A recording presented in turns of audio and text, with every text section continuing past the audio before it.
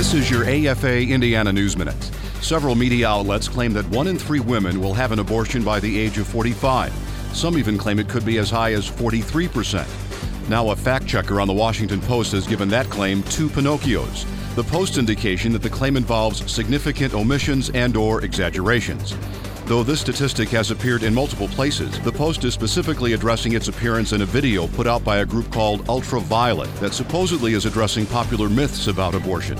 A spokesperson for the group told the Post that the 1 in 3 figure illustrates that abortion is, quote, part of everyday life. The video itself does not cite any source for the claim, but the fact checker traces it back to the Guttmacher Institute, which published a study in 2011 based on abortion data collected between 2000 and 2008.